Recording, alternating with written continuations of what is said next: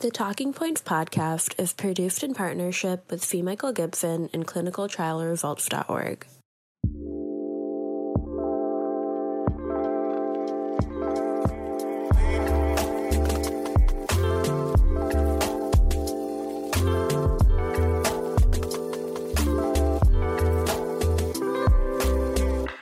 Hi, Mike Gibson, Mike Sharma coming to you live from ESC 2022, and we are talking about the AXIOMATIC SSP trial, a trial looking at a new factor 11 inhibitor in the secondary stroke prevention setting. Mike, talk to us a little bit about, why you did this. How does this build upon the factor 10 inhibitors? Tell us why you did the study. Thanks so much, Mike. Pleasure to be here. So, our problem in secondary stroke prevention has really been one of hemorrhage. So as you escalate antithrombotic therapy, most lately with the combination of ticagrelor and aspirin, you get more hemorrhage, and troublingly hemorrhage in the brain. So what led to this was that conundrum of how to do more effective antithrombotic therapy acutely without hemorrhage, combined with what we saw in the COMPASS trial. There, when we had the right dose of a factor 10 inhibitor combined with an antiplatelet agent, aspirin in that case, we saw a significant reduction in stroke, 42% overall in the COMPASS trial. So this seemed to us the opportunity to test a factor 11 inhibitor, the perfect match of safety and efficacy in this dual pathway approach combined with antiplatelets. Mike, talk to us a little bit about what the advantages of a factor 11 inhibitor may be over a factor 10 inhibitor. That's a great question. Originally, we thought about redoing COMPASS acutely. And then we ran into the development program for the factor 11 inhibitors. Now, factor 11 has an interesting position in the coagulation cascade. Unlike factor 10, it's not in the common pathway and not in the direct pathway that's responsible for hemostasis. So factor 11 gets positive feedback from thrombin, makes thrombi larger and probably more stable. So it's off to the side in the pathway for hemostasis. And we do know that people who are born with factor 11 deficiency have fewer ischemic strokes, fewer VTEs, and don't have spontaneous bleeding. And importantly for us, don't show an increase in intracerebral hemorrhage. Very important. So talk to us a little bit about the design of the study, Mike. So we took patients who were within 48 hours of an index event, either a stroke or a TIA. Now, if it was a stroke, they had to have an NIH score of 7 or less. Now, NIH is a reasonable surrogate for the size of the infarct. It's not perfect, but it's applicable in clinical trials and clinical practice. So NIH up to 7 would be mild to moderate size strokes. If there were TIAs, they needed an ABCD2 score, which tells us about the probability of a stroke occurring of 6 or 7. So it would put them in the high risk category. Now, all the strokes had to be non-lacunar, so not these small deep strokes, which we know from previous work seem to be more resistant to antithrombotics than strokes of other types. And in addition, in order to enrich the event rate and add the population that's at highest risk of early recurrence, we required everyone in the trial to have visible atherosclerosis in a vessel that was feeding the affected area of the brain.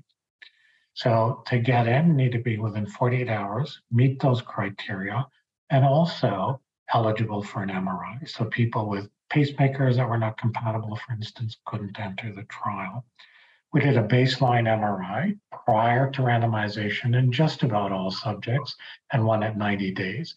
So our endpoint was a combination of symptomatic ischemic stroke and asymptomatic or covert infarcts detected on the 90-day MRI when it was compared to baseline.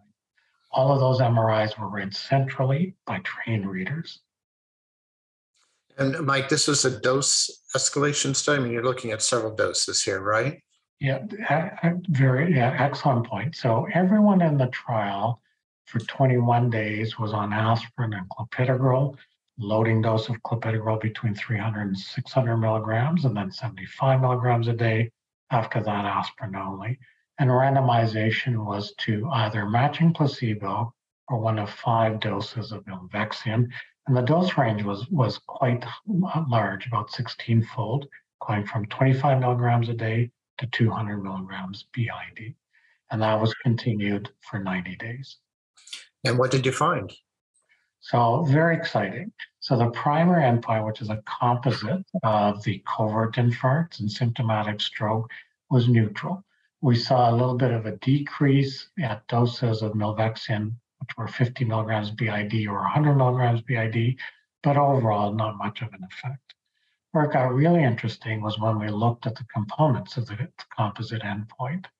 It seems that we didn't have much of an impact on covert infarcts, these small, deep infarcts. We did, however, have a significant impact on symptomatic ischemic strokes. Now, in a trial of this type, you're looking for a dose response trend. It's not really powered to show a difference between each arm and placebo. But what we can say is that doses greater than 25 milligrams BID, there was a consistent decrease of about 30%. And that was for all doses, excluding 200 milligrams, where the proportion of participants who had an ischemic stroke was actually higher than placebo. And, these covert strokes, these deep strokes, are they a different pathophysiology? Are those more often lacunar rather than large vessel strokes? Talk to us about why it may not have worked there. So I think what this trial, combined with what we saw in Compass Mind, which was the MRI sub-study in Compass and Navigate, is telling us that these types of infarcts do not respond well to antithrombotics. And it may be that the etiology is quite different, so that if they're embolic, the emboli are too small really to be impacted by our therapies, or they may be hemodynamic in nature. So there is a significant and evolving change in the cerebral blood flow around the area of infarct. And most of the ones that we saw, by the way, of these covert strokes were in that region. And some of it may just be that area of brain drops below the threshold for viability. So you get a small hemodynamic infarct, which you couldn't possibly affect with antithrombotics. I will say that these covert strokes, we do believe, are important for brain recovery, but we'll need a different approach if we're going to address this problem. So if I'm hearing you right, Mike, dose response curve on efficacy, higher, what's better up until, for reasons we don't understand, this 200 milligram dose behaved differently. And on the efficacy, on the safety side, rather, a fairly consistent risk of bleeding. What's going to be next for this molecule? So I think with the results that are there are several viable doses for phase 3. So I do think we'll see this move into phase 3 trial for secondary stroke prevention, likely in combination with antiplatelets. Great. Very exciting, Mike. Thanks for presenting this today. Thanks for joining us here from ESC 2022. My pleasure.